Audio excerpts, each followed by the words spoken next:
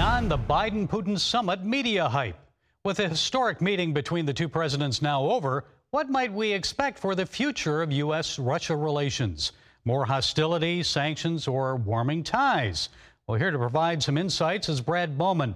Mr. Bowman is Senior Director of the Center on Military and Political Power at the Foundation for the Defense of Democracies.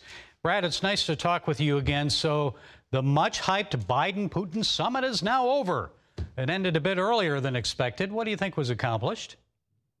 You know, it's a great question. There certainly was a lot of hype, as is often the case with the presidential level summit, particularly with Russia. It's not clear that a lot was tangibly accomplished. We might have some ambassadors returning to their posts. We might have the beginning of some technical consultations on cybersecurity issues.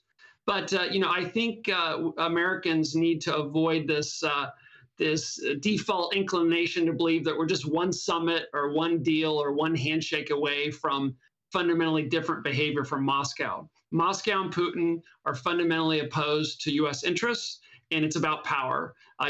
President George W. Bush thought he could, look into the man's eyes and deal with them. President Obama famously tried the reset. We got Georgia, we got the Russian occupation of Georgia, we got the Russian invasion, illegal annexation of Crimea.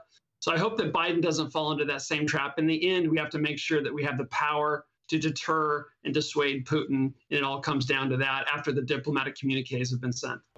What issue was of primary importance to Putin? What was the top priority for Biden?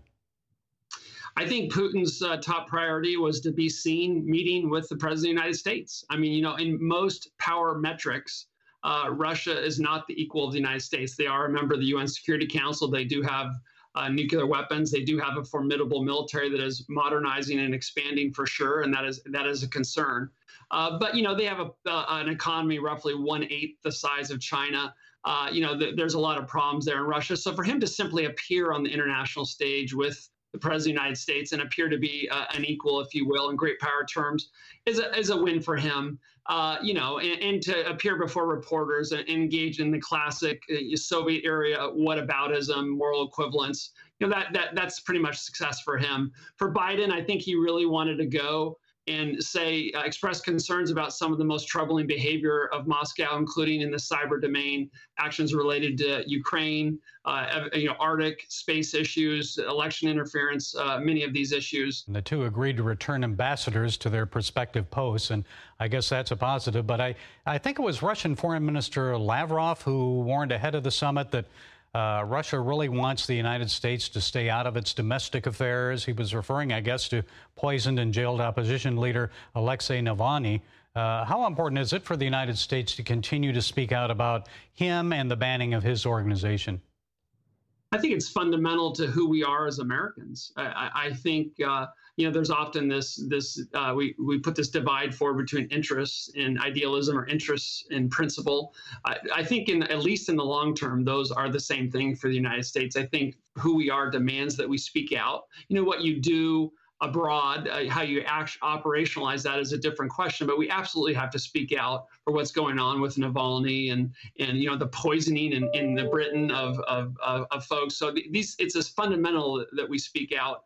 Putin clearly doesn't like that. If you listen to his answers carefully during the press conference, including some really excellent questions from some Western journalists, he does not want fair and free elections in Russia. He does not want active political opposition, and he doesn't want protests. And he used classic Soviet era whataboutism to suggest that, I'm trying to avoid some of the problems that you've had in the United States. It's really quite cynical on his part, and we should see it as such, in my view.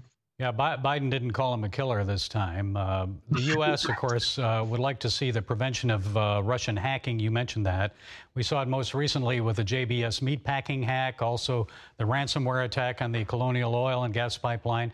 Russians were involved in those. Putin denies his involvement, but he could have prevented them. So what's the likelihood he'll crack down on hackers against the U.S. in the future? I think the likelihood of that will depend on whether we start to hit back. Clearly, America, we're reliant on the cyber realm, and our 2018 National Defense Strategy said that cyber is a domain of warfare. I mean, Americans need to wake up to that fact. We have air, land, sea, space, and cyberspace. And when I say domain of warfare, you say, okay, great, they're going to do cyber attacks in some future conflict. No, no, no. We're under attack now. I mean, China has used cyber to engage in the largest theft of intellectual property from the United States in human history, getting our technology to build their weapons to kill our soldiers. Russia's engaged in similar activities, trying to sow division and steal technology and these sorts of things. And it's not some future war. It's happening now. We need to do better cyber defenses, which is easier said than done. And we need to start to hit back more effectively. And that's the only thing, in my view, that will ultimately change Putin's behavior on cyber. And this idea that these are just rogue actors in Russia, I mean, give me a break. I mean, can we just call that for what it is? That's ridiculous. They know where these people are, and they're either directing them or permitting them to do what they need to do. And as the Biden administration correctly says, that's unacceptable, and we have to raise the costs until he decides that it's not worth it for him to continue that. Brad Bowman, Senior Director of the Center on Military and Political Power at the Foundation for Defensive Democracies. Thanks for joining us today, Brad. Thank you.